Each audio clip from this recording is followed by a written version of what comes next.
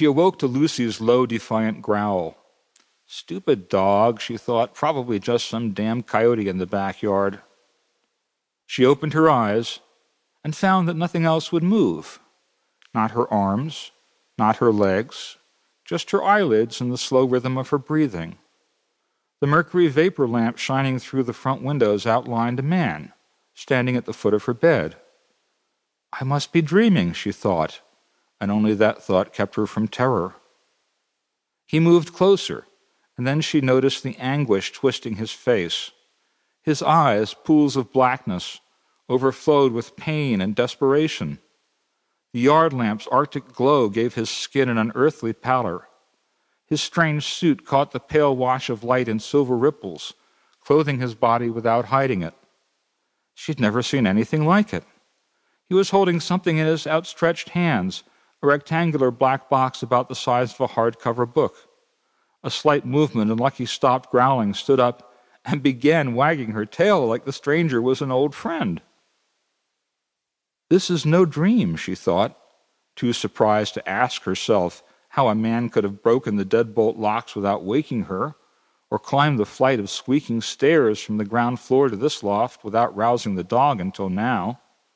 She stared, since that was all she could do, overwhelmed, until he made another motion, and she found she could move again. She sat up. Ignoring the fawning dog, the man carefully placed the box on the dresser beside him, then approached her and held out his hands in an imploring gesture. Wait a minute, what was that on his forehead just below the hairline? Beads of sweat and a flash of scarlet. Blood! A small trickle flowing from a cut.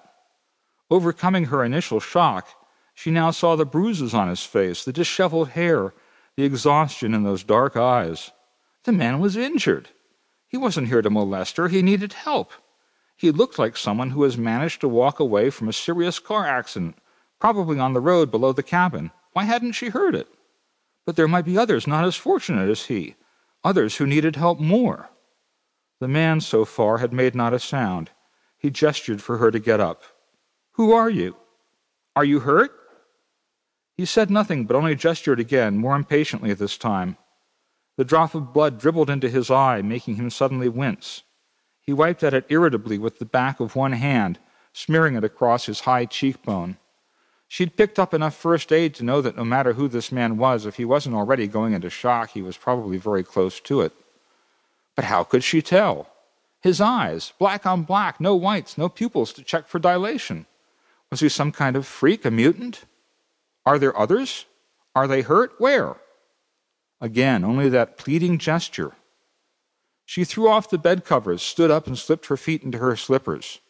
There was no time for false modesty, not when human lives might be at stake. The night was cool, but the flannel nightgown would keep her warm for a while, and wherever the accident was, it couldn't be far, since he'd walked here, hadn't he? Standing, she could see that twigs had scratched the legs of his suit. Dirt and leaves from his boots had fallen on the floor. She would have to sweep that up when she got back. He looked relieved to see her preparing to go with him, and grabbed the black box off the dresser. She started to reach for the flashlight she kept by the bed, but before he could grab it, he had her arm and was dragging her down the staircase, the dog prancing dangerously at their feet. "Wait, I need that. It's dark outside," she yelled, but he didn't seem to hear. Downstairs, the back door, the one you couldn't see from the highway, stood wide open. Hard to tell in the dark, but it sure didn't look like he'd broken the glass or kicked it in, and surely she would have heard the noise, wouldn't she? She managed to grab the knob and swing it shut as he hurried her out and up the hillside into the August darkness, heedless of the fact that she couldn't see his head bobbing 3 feet in front of her. Inside, Lucky whined, then lay down in front of the door, waiting patiently for her human to come back from wherever the strange-smelling creature had taken her.